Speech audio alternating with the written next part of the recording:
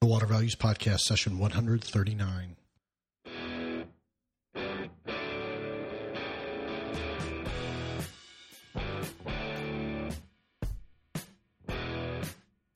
Welcome to the Water Values Podcast. This is the podcast dedicated to water utilities, resources, treatment, reuse, and all things water. Now here's your host, Dave McGimsey. Hello and welcome to another session of the Water Values Podcast. As my daughter Sarah said, my name is Dave McGimsey. Thanks so much for joining me. Well, welcome to 2019. We got a great year ahead in the Water Values Podcast. I hope everyone had a wonderful and joyous holiday season and a very safe and happy new year. We got a great show for you today. We have Jay Famiglietti. Jay is currently the director of the Global Institute for Water Security at the University of Saskatchewan. And obviously he was the former senior water scientist for NASA at the Jet Propulsion Laboratory at the California Institute of Technology. He's been on multiple media outlets, national media outlets, international. He's a very sought-after guy, and the stars finally aligned, and we have him here for you today. He was very generous with his time, and I think you're going to love this interview. We also have Reese Tisdale back for a Bluefield on Tap session where he's going to talk and dive into kind of the industrial water space and what's the 2019 hold for that section. But before we get to that, we've got a couple of great reviews from Apple Podcasts. I'm going to run through those real quick. We got a 5-star rating and review from Fritz632. His comment is very insightful. I work as a chemist at a water reclamation facility in Dayton, Ohio, and this podcast helps me feel engaged in the utilities industry and keeps me informed on important topics.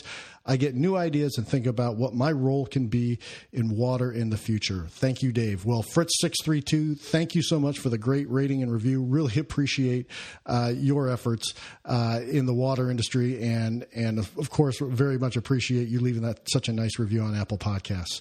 The next rating is by Texas Sarah, and she gives a 5-star rating and a great review. Texas Sarah says, love the way this podcast covers several different aspects of the water and wastewater industry. This podcast has been a big help growing in this industry and gaining knowledge from all aspects of the business. My favorite episode is with Pat Mulroy discussing how a utility should move forward during difficult decisions with long-term goals at mind. Her statement about needing more deal peacemakers in the industry has really stuck with me. I enjoy the conversation. Keep it up. Thanks, Sarah from Texas. Well, Sarah from Texas, thank you so much for the great rating, the great review. Really appreciate it. And I hope there is more to come. I hope you'll love this one because our featured guest here, Jay Famiglietti, is going to be fantastic for you. So without further ado, let's get to the next segment, which is Bluefield on Tap with Reese Tisdale, who's going to talk about, again, industrial water. So let's get to that. Here we go with Reese Tisdale and Bluefield on Tap. Well, Reese, Happy New Year. Welcome back to the Bluefield on Tap. How you doing? It's good to be back. Things are good. The holidays are here and gone, pretty much, it feels like. Yeah. It's a new year. Yeah, well, 2019, there's a lot of the things that are expected, as we kind of talked about on the last podcast, looking ahead in 2019. You gave us some insights into what your look ahead was. Do you have any follow-up on that? What's kind of on your mind as we start 2019 here? Yeah, I think that discussion was really good. And thinking about tying it together, a lot of the discussion was on municipal, and I think there's a lot of opportunity there. I think if only for a couple seconds of my points that I made, what are we seeing happening? One of the areas of interest, and actually we just released a report, so hey, everybody out there's a new report on industrial water management in the U.S. specifically. So it was really interesting. It's a pretty opaque market, but there's no lack of interest in the industrial water sector, partly because there's not a lot of information, but also just a number of facilities and the different industry verticals. So over the past, I'd say quarter, if not longer, we've taken a look at about 300 industrial facilities from top to bottom and across 3,000 counties in the U.S. and sized that market. And the numbers are in. We basically have just over a $10 billion a year market size for water management for industrial water. Yeah, and so when you're talking industrial water, it's a lot of processed water, right? The source does not need to be up to drinking water standards, but they still.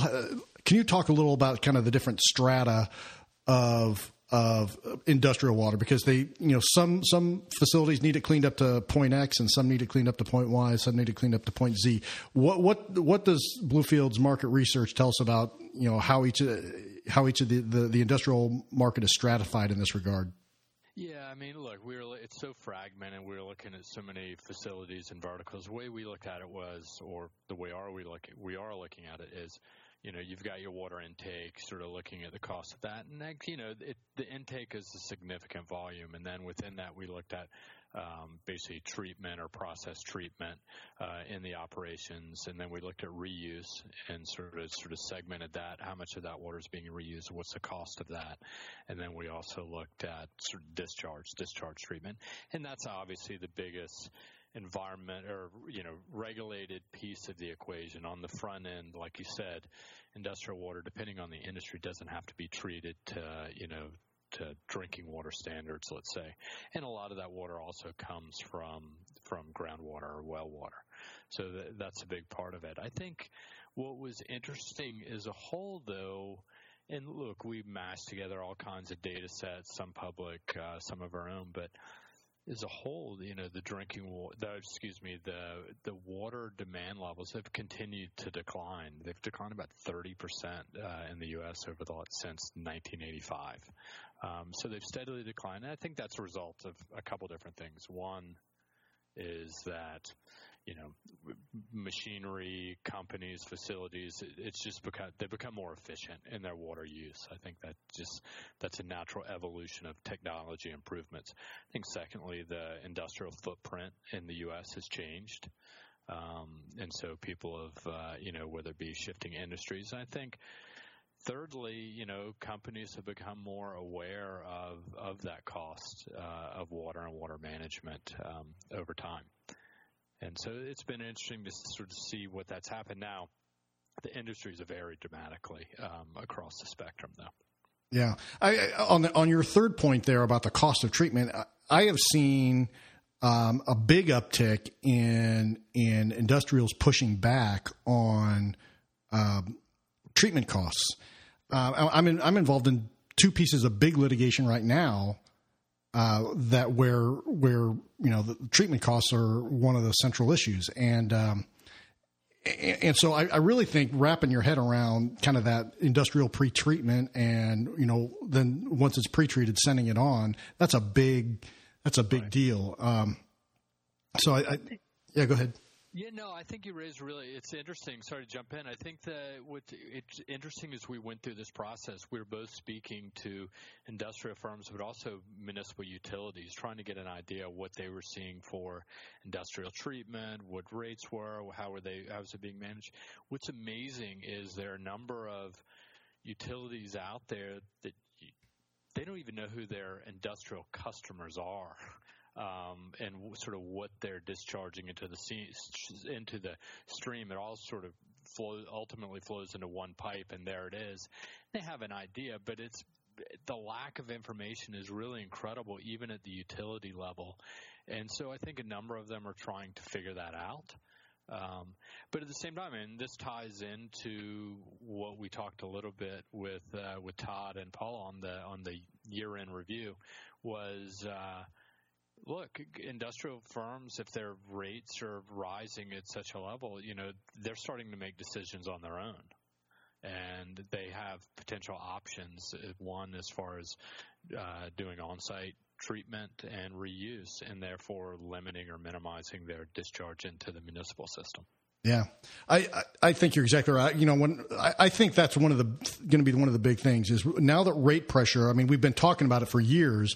How in order to support infrastructure and treatment needs and things of that nature, rates need to rise regularly. And I think, at least in my perception, is that that's starting to hit home, and some of the users are starting to take note and maybe look at alternative solutions. So I think that market is going to. My perception is that market's going to grow a lot in 2019. Oh, I think it's huge, and I think it's really interesting. I mean, we've talked about it. I mean, players positioning both at the commercial level, but you're starting to see it as even smaller facilities like the breweries and the wineries and such, who have high organic content. But I think unfortunately, is it potentially launched as a death spiral, as if industrial firms start pulling back from the municipal system and discharging, then rates are going to have to rise even further, and it just keeps compounding the problem. So it'll be interesting to sort of see how that plays out over time. And look, I'm putting it in simple terms, but I mean, that's ultimately what could happen because technology is not the problem.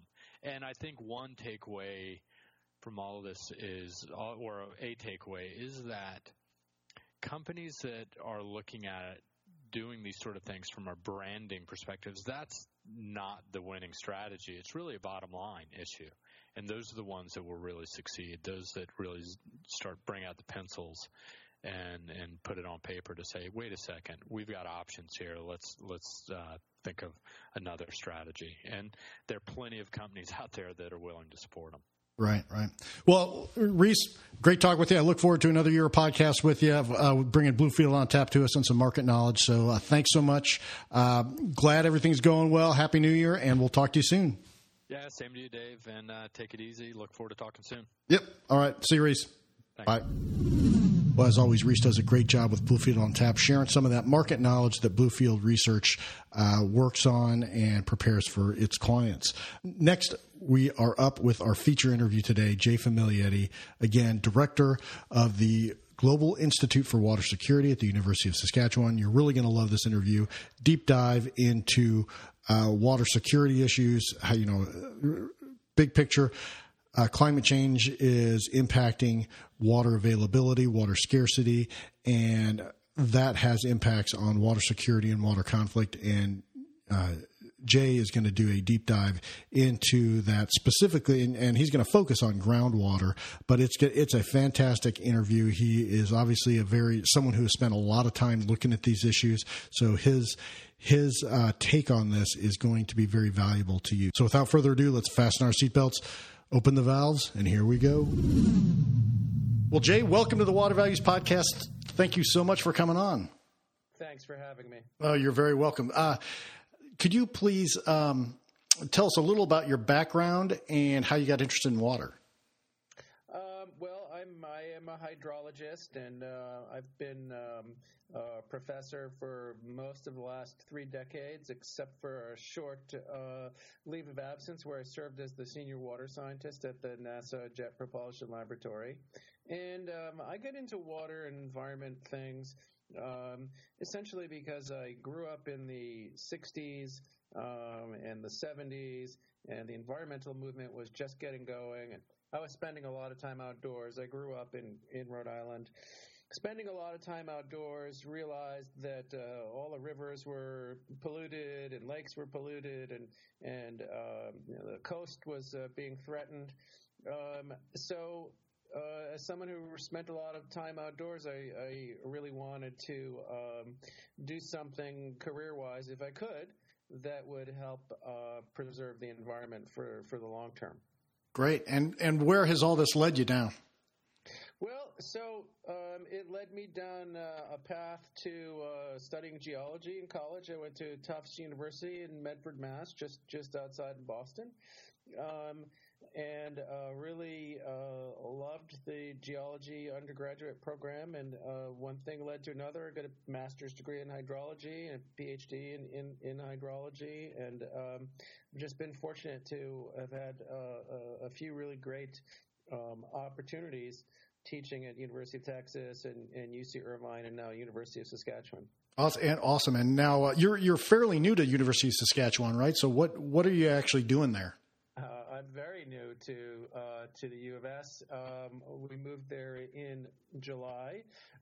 I'm the director of the Global Institute for Water Security, which is an institute that was started in about 2011 with great investment from the Canadian government. And we're doing all things water research related, but mostly focusing on things like improving computer model simulations, analyzing observations in the field, and working with satellites to really understand what's going on.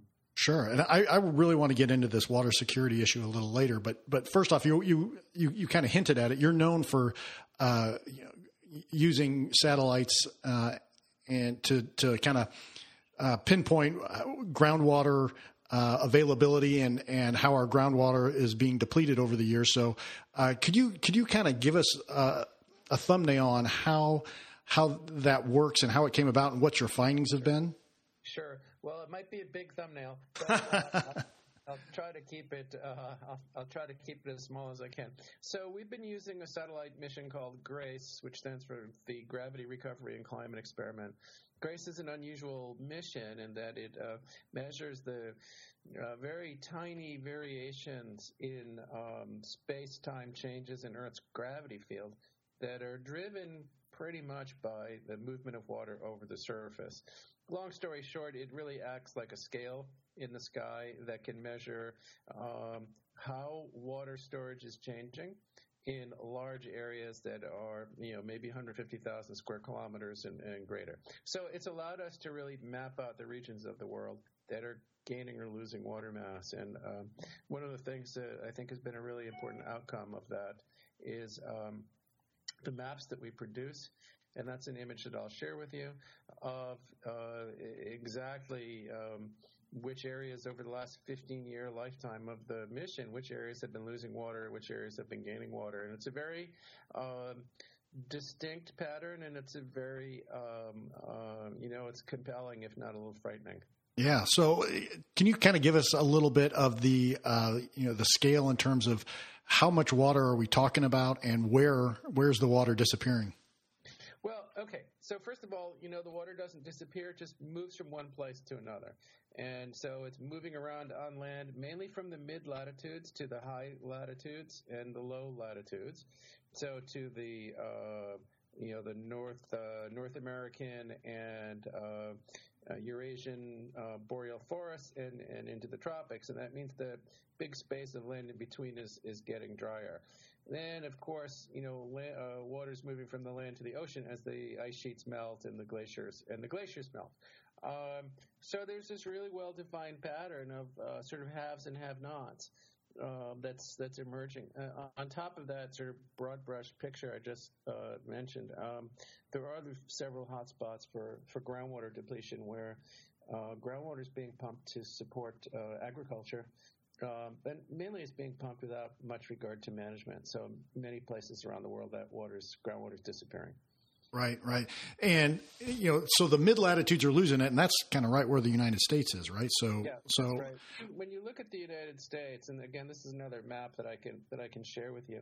When you look at the U.S., it's very much divided from west to east, with the northern half of the country getting wetter and the southern half of the country getting drier.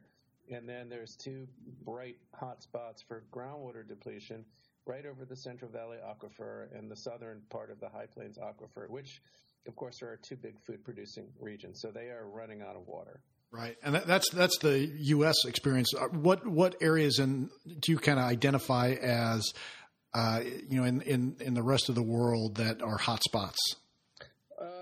There are, unfortunately, many of them. So in South America, there's the Huaorani Aquifer down in around Argentina and Uruguay and Paraguay. In Africa, the northern half of Africa, much of it is drying out, and specifically the Northwest Sahara Aquifer system around Tunisia and Libya, all over the Middle East, all down the Arabian Peninsula, across Turkey, Syria, Iraq, and Iran, northwestern India into Bangladesh, the North China Plain around Beijing, and northwestern Australia. So all of those, that's basically the major hotspots for groundwater depletion that pop right out on our maps. Yeah, and I'm very interested that you kind of mentioned the southern hemisphere areas first, because I think a lot of us, at least in my world, tend to think northern hemisphere. So it's happening in both ends of it. Absolutely. Yeah, I was just at a meeting with the water minister from Argentina, and he fully confirms what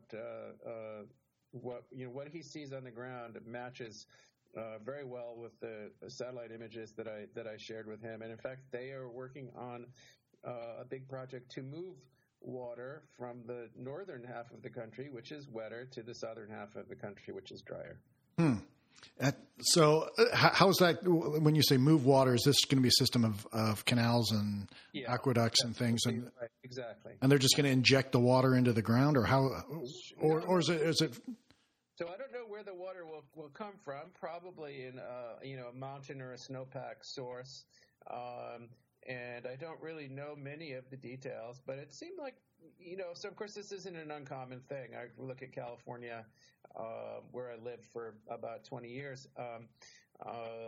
We have a very intricate system of canals, aqueducts, reservoirs, basically to do the same thing, to move water from the wet part of the state to the dry part of the state. So it'll be something like that, but not quite at that scale. Yeah, and China's got a big project going too to do the same thing, right? I mean, it's exactly right. So they're moving water from the south to the north. The thing that concerns me about all of that movement of water. Well, so on the one hand, I think that the work that we've done really speaks to that need to probably have to move water from wet areas to dry areas. So if you're fortunate enough to have a big country or a big state where you can do that, you can do it without problems. But if you have to start asking your neighboring state or province or country for water, then some collaboration is going to be necessary. So, on the one hand, I wish that we could get by with the water that we have, but I think that population growth and climate change and the need to grow food for a rapidly growing population probably means that we're going to have to be, in the coming decades, to be thinking about moving more water around. Right. And I think that's really kind of keyed on. You just talked about when you have to talk to your neighbor about it. Mm-hmm. That's really kind of the water security and conflict issue, right. And it really highlights why the movement of groundwater, the overuse of groundwater is an issue. So what do you kind of see as the big water conflict, water security issues moving forward?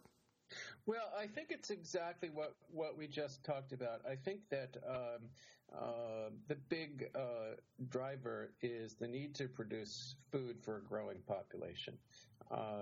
So we have to begin planning ahead, because many of the places where we grow food are running out of water. So, nations want to have their own food and water security, but in some parts of the world, that probably won't be possible because we're running out of groundwater.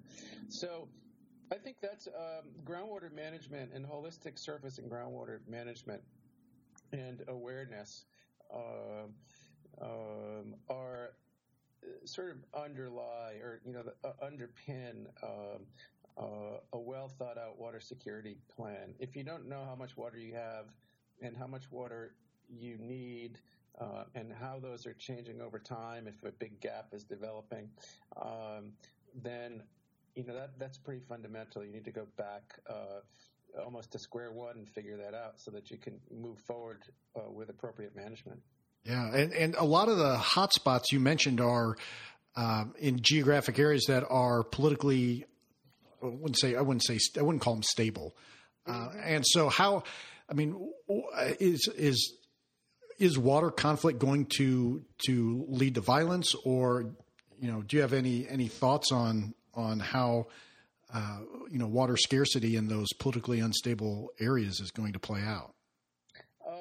Well, I think we're already seeing it play out towards more violent conflict. One thing that I don't think is really well appreciated is that there's a lot of small scale conflict that really doesn't even get reported because it's just sort of expected in certain regions. That was certainly true. I spent some time in the Middle East a few years ago, and you could see that the small conflicts were not really making the news. But yeah, I mean, I think that it's tough to play together. So my hope is that we will view these problems, these water problems in these hotspots, as regional problems where we have to collaborate because it's in our best interest, right? It's in our common interest to share this water and manage it for the long term. When the alternative is conflict, hopefully that won't happen, but in many places it already is. Right. And in terms of your climate models, is there any projection? I shouldn't say climate. In terms of the satellite imagery you've been using in the models you're building, is the problem? Is it going to continue to the middle latitudes are going to continue to get drier, I assume, and this moving of water? What is the end game there in terms of how's that going to impact the environment? What do you see as the end game there?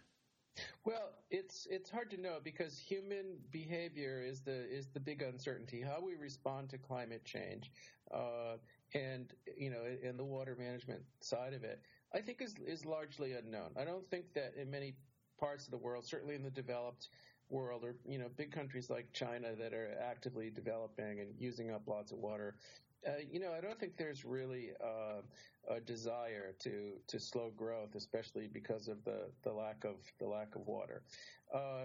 So here's the thing. I mean, climate change isn't changing. The dry areas of the world will continue to get drier. So we're not changing that. We have to manage our way through that.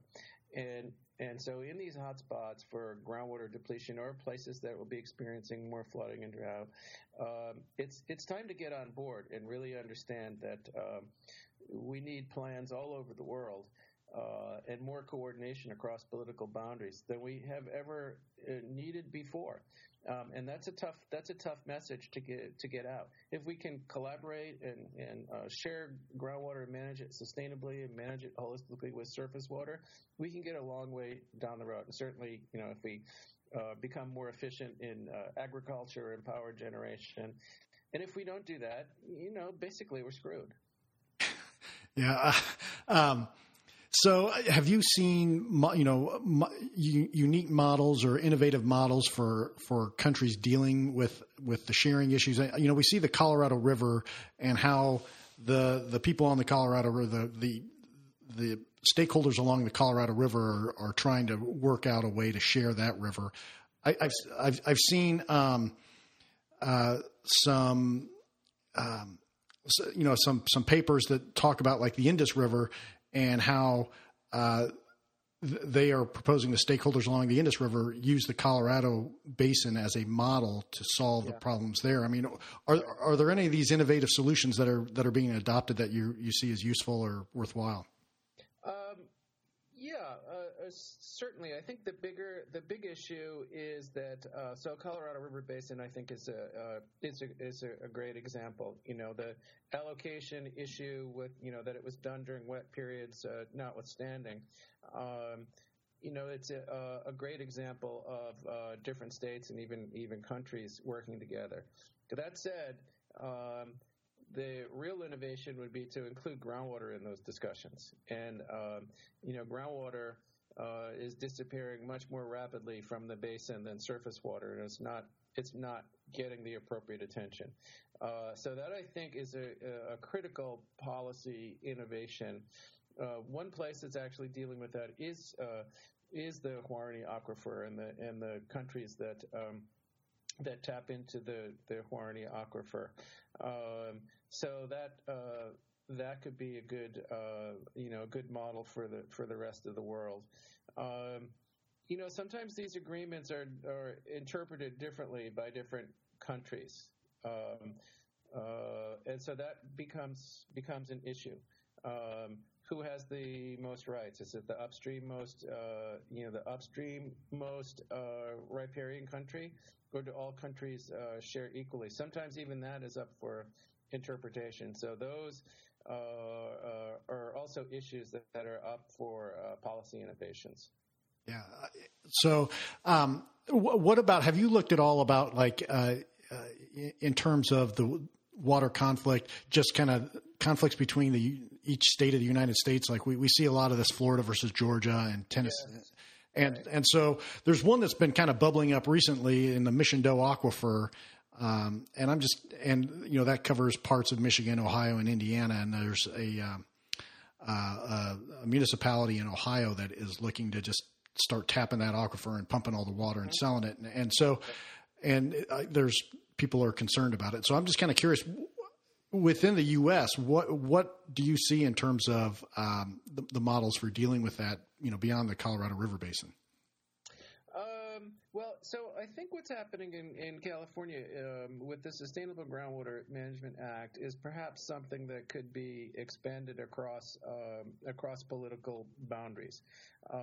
And so that act has carved up the state into must be about 200 groundwater districts now, and each of these are called groundwater sustainability agencies, and each one has to produce a groundwater sustainability plan, which has to be approved by the state, and then there's another 20 years for bringing the aquifer into sustainability according to the plan that was approved. I think that's a really good model because it's quite flexible. It's probably something that could be, if you thought about an aquifer that spanned over a few states like you just mentioned, maybe that's a good model that could be attempted. So far, it seems to be working pretty well in California. Got it. So, Jay, you've been terrific today. Is there anything that I haven't asked you that you really want to get off your chest that you really want to talk about? Well, I think we sort of covered it, but I think the message that is that water security and with it food security is a far greater risk than people recognize. That the patterns of freshwater availability are changing all over the world, and that includes big regions of the United States. And so we really need to be holding our elected officials accountable for their thoughts and their plans on water, especially in these places that are water stressed. Well, again, Jay, thank you so much. You've been fantastic. For those folks who want to find out more about you, more about the U of S's Institute for Global Water Security, where can they go to find that information? Well, so for me personally, I have a website that's just my name, jfamiglietti.com. And you can follow me on Twitter. Also, my Twitter name's just my name, Jay Famiglietti. And for our University of Saskatchewan Global Institute for Water Security, it's usask.ca, usask.ca/water. Awesome. Well, Jay, thank you again. Really appreciate your time, and have a great holiday season. Thanks. You too. Thanks for having me. You're welcome. Okay. Bye, Jay. Bye. Well, hope you enjoyed that interview with Jay Famiglietti. Again, he was fantastic. Really a treasure trove of information about groundwater, water security, water conflict. And I think his insights are very valuable, especially as we move forward and water scarcity, water availability becomes an even bigger issue than it already is. Well, what interested you about this episode? You can check out the show notes for this session at thewatervalues.com/pod 139. So that's thewatervalues.com/pod 139. You can leave a comment on those show notes. You can email me at david@thewatervalues.com. You can also tweet at me, which is my handle is @DTM1993. And you can tweet about the podcast using the hashtag watervalues. Please do me a favor. Please rate and review the podcast on Apple Podcasts, Stitcher, TuneIn, or any other podcast directory that you listen to the podcast on. It's a great way for people to find out about the podcast, and you can also sign up for the newsletter at thewatervalues.com. Well, in closing, please remember to keep the core message of the Water Values podcast in mind as you go about your daily business. Water is our most valuable resource, so please join me by going out into the world and acting like it.